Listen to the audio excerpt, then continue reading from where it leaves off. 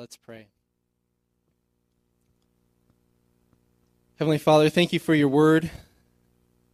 We ask that you would pour out your Holy Spirit this morning and teach us what you would want us to learn. We ask that you would be with Pastor Mike this morning as he preaches your word. Help him to articulate it clearly and boldly. We ask these things in Jesus' name. Amen. So Luke chapter 5, starting with verse 1, God's word says, "On one occasion, while the crowd was pressing in on him to hear the word of God, he was standing by the lake of Gennesaret, and he saw 2 boats by the lake. But the fishermen had gone out of them and were washing their nets. Getting into one of the boats, which was Simon's, he asked him to put out a little from the land, and he sat down and taught the people from the boat. And when he had finished speaking, he said to Simon, 'Put it out into the deep and let down your nets for a catch.' And Simon answered, 'Master, we toiled all night and took nothing, but at your word I will let down the nets.' And when they had done this, they enclosed a large number of fish, and their nets were breaking. They signaled to their partners in the other boat to come and help them. And they came and filled the boats so that they began to sink. But when Simon Peter saw it, he fell down at Jesus' knees, saying, 'Depart from me, for I am a sinful man, O Lord.' For he and all who were with him were astonished at the catch of fish that they had taken. And so also were James and John, sons of Zebedee, who were partners with Simon. And Jesus said to Simon, 'Do not be afraid. From now on you will be catching men.' And when they had brought their boats to land, they left everything and followed him." This is the word of the Lord. You may be seated.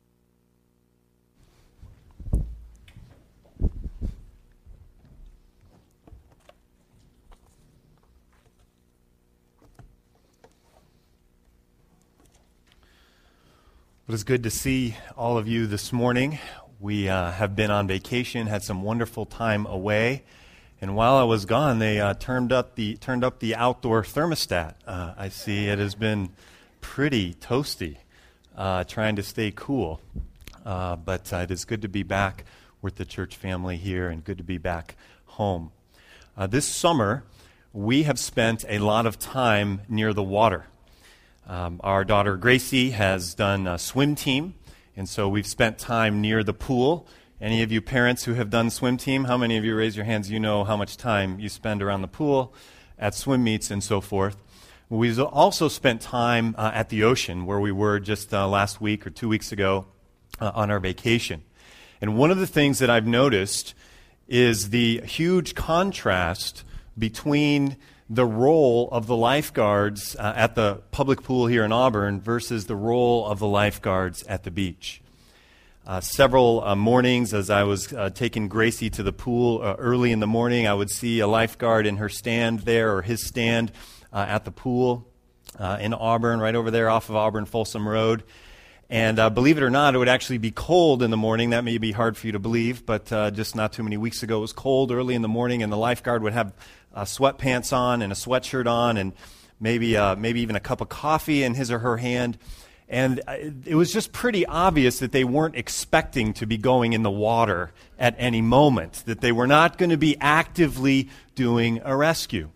On the other hand, as we were at Zuma Beach in Malibu with my wife's large extended family, we were there for a week, about a week and a half ago. Every day we traveled there. And the lifeguards there have a completely different role that they're playing. Back in the lifeguard stands, there's a lifeguard with binoculars, and that lifeguard is evaluating the conditions of the water and the capabilities of the swimmers out there, or boogie boarders, or surfers, or whatever you have out there. And that person's got a radio, and they're radioing to lifeguards that are on the water's edge with their fins in one hand, and they're ready like a dolphin to just go through those waves to go and get someone before they get into trouble. They also have a boat that sits outside the break for people that might drift out beyond the break and need to be rescued. We had, for the first time this year, someone from our family, our household, get picked up in that boat. My son Mark was on his boogie board, and he kind of got out there pretty far, and he had no fins on, and they're looking at his size and so forth, and Mark had no idea that he was in trouble. He's just out there on his boogie board, and all of a sudden, before I could get there, the lifeguard boat zooms in, they pick him up and bring him to safety. So there's this huge contrast between the role of the lifeguards here and the lifeguards in a situation at the beach where the current and the waves and the riptides are active. And I want to suggest to us this morning that there is a correlation, there are some parallels between the roles of a lifeguard and the roles of us as believers, as part of God's church. We have a mission. Just as they do, they have a mission to save and to rescue lives. And we have a mission similarly in the eternal realm, in the spiritual realm, to rescue people with the gospel. Our mission is to make disciples, which includes bringing people to Christ who are without Him, and also coming alongside Christians and encouraging them and praying for them and coming alongside. And I want to ask you this morning, as you look at your own life, is your life more like that lifeguard in the stand who's, has the role of lifeguard? They're in the stand, they're there, but there's not a lot of activity. There's not a lot of anticipation. There's not a lot of getting wet, of getting in the water and doing the actual task. And I think that's the place, unfortunately, where many of us find ourselves, that we are not diving into the water, we're not being bold with the gospel, we're not coming alongside other believers and blessing them and bringing them to maturity in the faith. The good news is that Jesus is all about moving people, moving Christians from one place to another, from a place of inactivity to a place of activity. And that's what we're going to see today in this final chapter in John's gospel. Just a few chapters ago, we have Peter denying the Lord Jesus. Not once, not twice, not three times. It's not a picture of an active faith. It's a picture of embarrassment, of shame, of confusion after Jesus' arrest. But just a few chapters later, we see a very different Peter. And it is just a beautiful picture that we're going to see today. And I believe that God has things to say to us from this chapter. Let's pray before we get right into His Word here. Let's bow our heads again. Father in heaven, we thank You for the Word of God. We thank You that it speaks into our lives powerfully.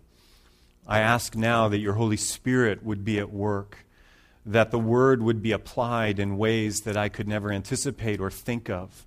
So we're asking for Your grace, Lord Jesus. We're asking for the power of the Holy Spirit now to work through the Word of God. As we sit through sermons week after week, Lord, it's easy to kind of be in that kind of apathetic role and just be in our lifeguard stand, but have no inkling of actually acting, of actually doing things to expand Your kingdom. And we pray today that You would move each of us, that You would inspire us, that You would change us by the power of Your Word. We ask this in Jesus' name. Amen. Well, we are in John chapter 21, so if you want to flip over there, if you're still in Luke, if you don't have a Bible with you, there are Bibles in the chairs in front of you. And I wanted to say to the kids, this is going to be the last Sunday that you're going to be in during the sermon. Next Sunday, for our younger children, we'll be dismissing them.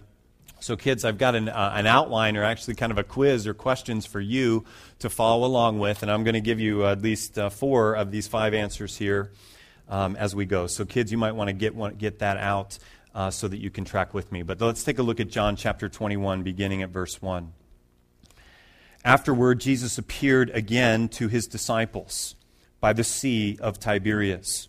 And let me actually just pause here for a second and just kind of set, I've been traveling, we've been out of town, a lot of you have, so let me just kind of set the stage of where we are. Obviously, we're at the end of John's Gospel, but what has happened? If we turn back a couple pages, we see that there was the arrest, and then we have Peter's 3 denials in chapter 18. Jesus is sentenced in chapter 19, crucified, dies in chapter 19, and is buried. And then in chapter 20 and 21, we have the resurrection. And Jesus has appeared to His disciples on 2 different occasions before we get to 21, verse 1. And this is the third and the longest post-resurrection account that we have here in John 21. So back to verse 1 now. After Jesus appeared again to His disciples by the Sea of Tiberias, it happened this way. Simon Peter, Thomas, called Didymus, Nathanael from Cana in Galilee, the sons of Zebedee, and 2 other disciples were together. "I'm going out to fish," Simon Peter told them. And they said, "We'll go with you." So they went out and got into the boat, but that night they caught nothing. So Randall Hensley heard that I was talking about fishing today, so he was excited about this morning's sermon. But we see here right at the outset that the disciples caught nothing during the nighttime. Kids, there were 7 disciples. This is the first of your questions here to follow along. And we see John, who's very detailed, gives us the names of most of these people. We have Simon Peter, we have Thomas, we have Nathaniel, we have the sons of Zebedee, which are James and John, and then 2 other disciples, and we're not told which ones. So that gives us a total of 7. Peter is going out to fish. We probably shouldn't read too much into this, like we shouldn't read that they've given up hope in Christ or anything like that. This is what these men did. This was their vocation. This was how they provided for their families, and so they're out fishing even after these resurrection appearances have already happened. So the other disciples go with him, and we'll notice, kids, your second thing on your outline, that they're fishing at night. We fishermen today, we tend to think the early morning, dawn hours, or evening hours are the time to fish. But back in the ancient world, in the ancient Near East, and in the New Testament, they fished at night.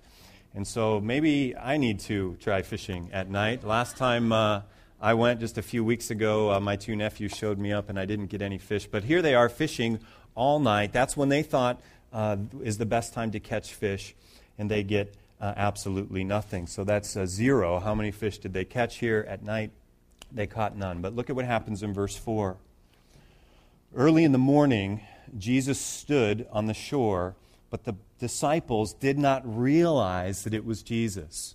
Now, this is interesting, and we see this many times in these post-resurrection appearances of Jesus, that they have trouble recognizing him. Let me just say a couple things here about how this plays out. The way this works for you and I, when we die, our soul or our spirit goes immediately into the presence of God if we are a believer in the Lord Jesus. We know this from a variety of passages in Scripture, including the thief on the cross, where Jesus says to him, "Today you will be with me in paradise." But of course, our bodies don't go immediately to heaven. But at some point, when Jesus comes back, there is going to be a resurrection of the dead. And in some miraculous way, even those bodies that have decomposed and decayed, somehow they are going to be resurrected and reunited, and we are going to be glorified humans. And that is the condition that Jesus is in here in these post-resurrection appearances, and they frequently have trouble identifying it. So why this is, the Scripture doesn't really tell us. I like to think we're going to be just really astonishing looking and powerful and beautiful and all that, but we don't know. But they have trouble recognizing who he is. We know that we're going to be perfect, and we're going to be humans in heaven in a glorified sense, in a perfect sense. And this is what the condition that Jesus is in. They do not realize it's him. He's calling out to them, and they have trouble even later recognizing him, as we'll see some verses later. So he calls out to them in verse 5, "Friends, haven't you any fish?" "No," they answered. He said, "Throw your net on the right side of the boat, and you will find some." When they did, they were unable to haul the net in because of the large number of fish. So they don't recognize who Jesus is. The boat is out from shore, and he suggests they throw their nets on the right side of the boat, and he makes it possible for them to catch all of these fish. Jesus does, even though they don't recognize yet who he is. So they are unknowingly obeying Jesus. And I want to say just a couple things here about this. He tells them to throw their nets on the right side of the boat. They're obviously very close to shore. We learn a few verses later that they're about 100 yards from shore. So you can imagine this kind of screaming going back and forth.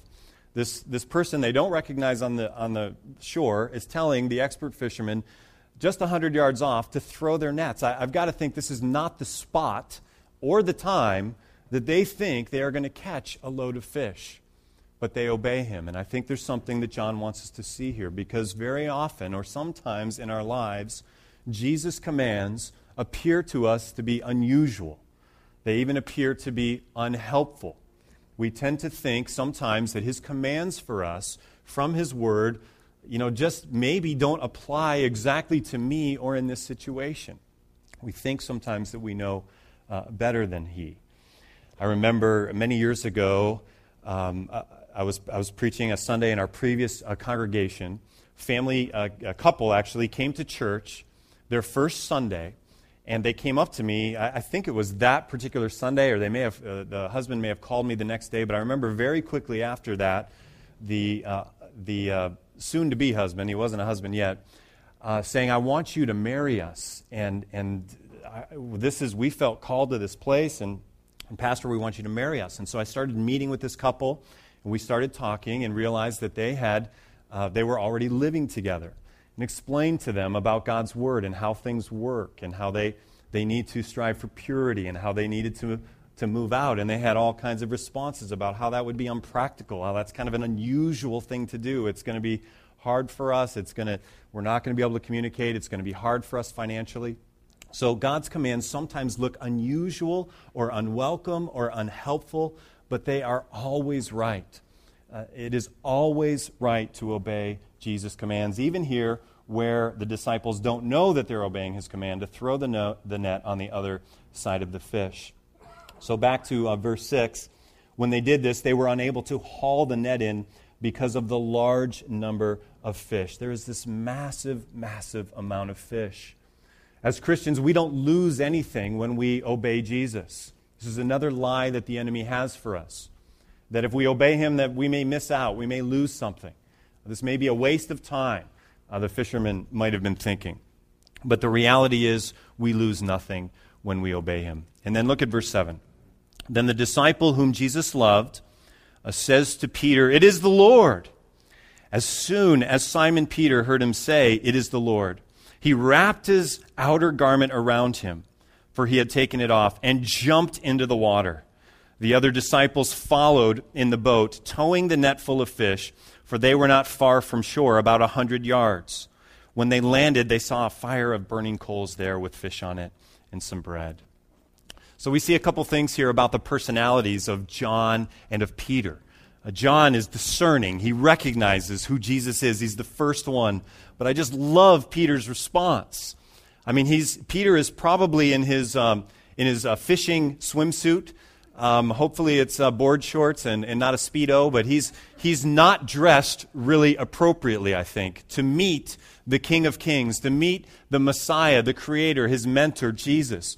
And so I think what's happening here is he's grabbing his clothes, and he is so excited to be in the presence of Jesus. He loves Jesus so much, he recognizes who he is. He can't wait for this little boat that's being burdened down with all of these fish to get to the shore. And so the fisherman, with all of the fish there, jumps out of the boat and has to be the first one to come into the presence of Jesus. Isn't this a beautiful picture of love for Christ? Don't you want to have that kind of love for Christ? That you would put aside custom and expectations and just your fish and just swim, or maybe it was shallow, maybe he's waiting. I'm just picturing him. Maybe his clothes, we don't know, are over his head and they're dry, or maybe he had to swim this last 100 yards as they're trying to bring the boat in. We have this beautiful picture of this love for Jesus Christ in Peter's life. And I want to take a little bit of time here. I want us to think about Peter here, because we want to have the same kind of passion and love and pursuit of Jesus that we see in Peter. How do we do that? How do we have the kind of passion? How do we get to a point where we're doing spontaneous things to expand God's kingdom, to glorify God, that are just beautiful? Whether it's sharing the gospel with someone, whatever it may be, there's 1,000 different things that we could do to show our love for Christ. But I want to mention 4 different ways, things, means of grace, as it were, that God uses that can bring our hearts to a place where we would have this kind of love for him. And the first one is that Peter was close to Jesus. So what I'm really talking about here is, how do we get close to Jesus? Peter was close to him because it was during his earthly ministry. He traveled with him. He was his friend, not just his Savior. For us, he's our Savior, but we don't walk with him in the sense physically that Peter did. But one of the things that we have to do is we have to saturate ourselves with the Word of God. We are not going to have this kind of spontaneous and bold displays of love for Christ in our lives if we are not close to Jesus by studying the Gospels, by studying the Word of God. The problem for many of us, and I fall into this, I think we all fall into this, is neglecting the Word of God. I want you to take a look at this brief video here about neglecting the Scriptures.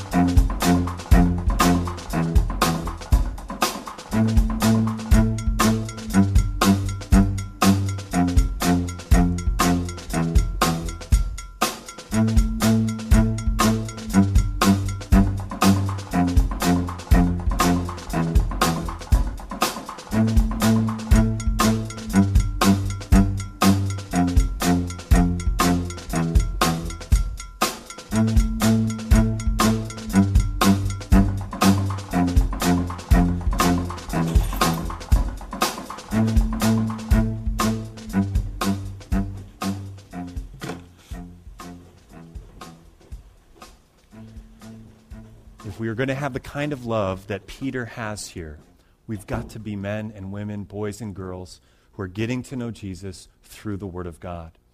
I would suggest if you don't have a plan for getting into the Scriptures, that you get a plan. And it doesn't have to be any particular plan. It could be a commitment this morning that you make as we celebrate the Lord's Supper later in the service. Maybe you would have a time of prayer and a commitment to the Lord that you're going to spend 15 minutes in the Scriptures every day, something as simple as that. Or perhaps you need to find one of the many Bible plans that are out there and get a hold of one of those and just jump in instead of waiting till January 1st or something like that. Jump in this week. I know for Michelle and I, the Bible reading plan has been really helpful for us. There are times when we are in God's Word when it just seems like not a lot happens. It's kind of dry. Anybody had those experiences? But I find that when we have a plan, and we're faithful, not perfectly faithful, we miss and so forth, but when we have a plan, God honors that, and He opens our eyes to portions of His Word that we otherwise would neglect and we wouldn't see at all. And He just grabs a hold of certain passages and speaks to us in powerful ways. And He's done that for Michelle and I and for our family. Just some weeks ago, maybe it was a month or so ago, our reading plan had us in the Psalms. And I don't want to spend too much time there, and you don't need to turn here, but in fact, we won't even go there at all. But at the end of Psalm 142, I'll just share with you a portion of that where the psalmist David says, "Set me free from my prison, that I may praise your name." Set me free from my prison, that I may praise your name. And those verses and a few others around there, in the end of Psalm 142, a month ago, when we were going through them, just kind of jumped off the page to us. As we were finding ourselves, as mom and as dad, and our kids as well, kind of getting into this prison of anger, of discouragement, of irritability. And just dwelling on that verse, and just praying. We all memorized this verse as a family. We got it on the refrigerator, made little cards, and it has just been a beautiful last couple months dwelling in our hearts and minds on the end of Psalm 142, asking God to let me out of this prison that I have, the temptations that I have, and when we come out of that prison of despair or discouragement or irritability, we move to a place of praising God and worshiping Him, and it's just been a beautiful thing. So I want to commend to you to get into the Word, whatever plan, whatever system it is. We still struggle. We need that Word on our drive back from Southern California, 450-some miles from where we started in Newport Beach, coming back just a few weeks ago. Man, I was just not a great dad in the car. I planned on reading and doing things. Michelle did a lot of the driving, And man, I was just pretty ornery, wasn't I, Mark? Was I? Gracie? Was I kind of irritable in the car? What do you think? No comments. You can talk to them afterwards if you need testimony. They were irritable too, but I was just a pain. But I was able to, before we get home, kind of had this verse dwelling in my mind, and to move beyond this place of frustration and anger of kids just being kids in the back seat, and so on. So I spent a lot of time on this point. What we're talking about here is how we get close to Jesus, how we have the kind of love that Peter has, that he would just do something that fishermen don't do, swimming or waiting to get into the presence of Jesus immediately because of his love for him. It's the Word of God is going to be central to that. A second thing that we need to do is we have to get close to people who love Jesus. If you want to have this kind of a passion for Jesus, you need to intentionally be spending time with other people who love Jesus and who know him. And this can be phone conversations, this can be impromptu things, but one of the things that we've set up here at Cornerstone is our shepherd groups, where we are intentionally scheduling time so that people who love Jesus can get together regularly as we get to know each other, get to know our strengths and spiritual gifts, and get to know our sins and weaknesses, and pray for one another, open the Word of God together to speak to one another. I want to encourage you to be a part of one of these groups. We've got a brief video we're going to show you now. You might recognize some of the people in this, but just take a moment and take a look at this.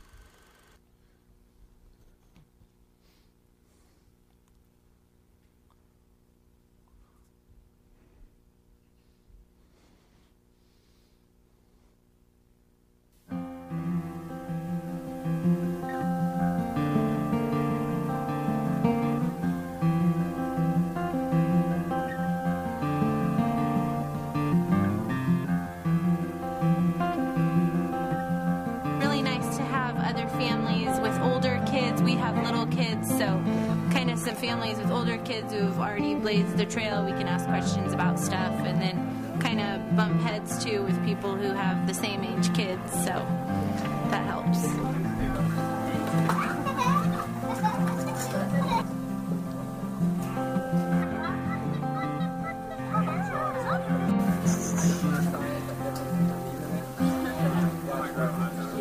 And it's just great to, small groups kind of foster that ability to have that's what they're there for, is so you can, really fellowship with other people and get to know them and really just kind of, hold each other accountable, talk about where you are and what you've been through and it's just about sharing and iron sharpening iron. The church isn't just the get-together on Sundays. The church is the people. That's the body of Christ. And so any opportunity you have to get together and really connect with the body of Christ, that's going to just, kind of foster more growth and more love for Christ. So our shepherd groups are listed in our bulletins, and if you're part of Cornerstone but not part of one of these ongoing families, spiritual families, would encourage you to get into one of those by next week, as we're praying that we're going to have new families joining our congregation. We're praying for that. We're anticipating that. And we want our own people to be there and to be welcoming them. Part of the reason that we get involved in a shepherd group is not primarily so what we can get out of it, but what we can give, what we can do to bless and encourage others with the gifts that God has given us. So we're applying the Word of God here. We're talking about how we get to a place where Peter was, where we do spontaneous and bold things, getting close to Jesus. We do it by getting into His Word, by getting close to others who know Him and love Him. And let's come back to the text, and we're going to look at a couple other ways that we do this. Let's see here. Where did we leave off? So verse 7 and 8, we have the identification of who He is. Let's pick it up at verse 9. When they landed, they saw a fire of burning coals there with fish on it and some bread. I love this picture too. Jesus, our video here of us having food, we do a lot more than eat at our shepherd group, but food is really a central thing, a gathering for fellowship conversation about Jesus Christ around a meal is something that we see a lot of. And here we have it again. Jesus has burning coals, some fish already ready for these disciples who have been out all night fishing. Look at verse 11. Simon Peter climbed aboard and dragged the net ashore. It was full of large fish, 153. But even with so many, the net was not torn. Jesus said to them, "Come and have breakfast." I love that verse, and I have to think of my brother-in-law, my youngest brother-in-law, Michael. This is like his favorite verse in the Bible. I don't know why, but every breakfast he always quotes this, "Come and have breakfast." And he's just thinking of Jesus, and I just literally can't read this verse without talking about my brother-in-law, Michael. But we see this great hospitality of Jesus. We see this amazing number of fish that is caught. And if you read commentaries and so forth, there's all kinds of conversations about what the significance of 153 are. And I'm going to spare you all the crazy things that are there. Any fisherman knows that fishermen love to count their fish. The number of fish, the size of our fish. And I think what we have here is just the fishermen counted their fish. There were 153 of them, an outrageous number of fish. I've been out in the Sea of Galilee. This is called the Sea of Tiberias here, just another name for the Sea of Galilee. I've never seen that kind of, it's hard to imagine this kind of quantity of fish coming into nets right 100 yards off of shore. So Jesus tells them to come and have breakfast, continuing in verse 12. None of the disciples dared ask him, "Who are you?" They knew it was the Lord. Now this seems again like an unusual statement, the end of verse 12 here to us, but I think this again relates to his glorified condition, and that there's just kind of something going on in the way that they're viewing the glorified Jesus. Verse 13, Jesus came, took the bread, and gave it to them, and did the same with the fish. This was now the third time Jesus appeared to his disciples after he was raised from the dead. Verse 15, when they had finished eating, Jesus said to Simon Peter, "Simon, son of John, do you truly love me more than these?" "Yes, Lord," he said, "you know that I love you." Jesus said, "Feed my lambs." Again, Jesus said, "Simon, son of John, do you truly love me?" He answered, "Yes, Lord, you know that I love you." Jesus said, "Take care of my sheep." The third time he said to him, "Simon, son of John, do you love me?" Peter was hurt because Jesus asked him the third time, "Do you love me?" He said, "Lord, you know all things. You know that I love you." Jesus said, "Feed my sheep." Now this is a somewhat of a famous passage. It is a beautiful passage. I think the reason that Peter is hurt, as the NIV puts it, the reason that he is sorrowful, the reason that he is sad here, is Jesus is calling attention to what has just happened a couple chapters previous, where Peter has denied Christ 3 times. But Jesus' intent here is not to make us sad or sorrow, but to give hope. Because Jesus is in the business of taking people who even would be denying Christ 3 times, emphatically denying him, taking him and restoring Peter to a place of passion and love for Christ that stands out from the other disciples. And now Jesus is entrusting him with the ministry of the Word of God, of equipping the sheep. That is what he is wanting us to see here. This is a beautiful transition, a beautiful restoration. So a third way that we get close to Jesus, what we see Peter doing here is telling Jesus that he loves him. He's telling him face to face. And for you and I, when we are praying, one of the things that should be a part of our prayer life is simply telling Jesus that we love him. You know, a father who doesn't look his son or daughter in the eyes directly and regularly say, "I love you," there's problems there with that father. Some of us have not heard our fathers say that to us. Similarly, as a believer in the Lord Jesus Christ, we should regularly be telling Jesus, be telling the Father, be telling the Holy Spirit, "I love you," as we are praying. Simply telling Jesus that we love him. I want to suggest you include this in your prayer life. We get close to him by telling him that we love him. Let's look at a few more verses here, picking it up in verse 18. So we've had this exchange. I'll say a couple other things about this exchange. Some of you are familiar. You've heard this preached probably several times.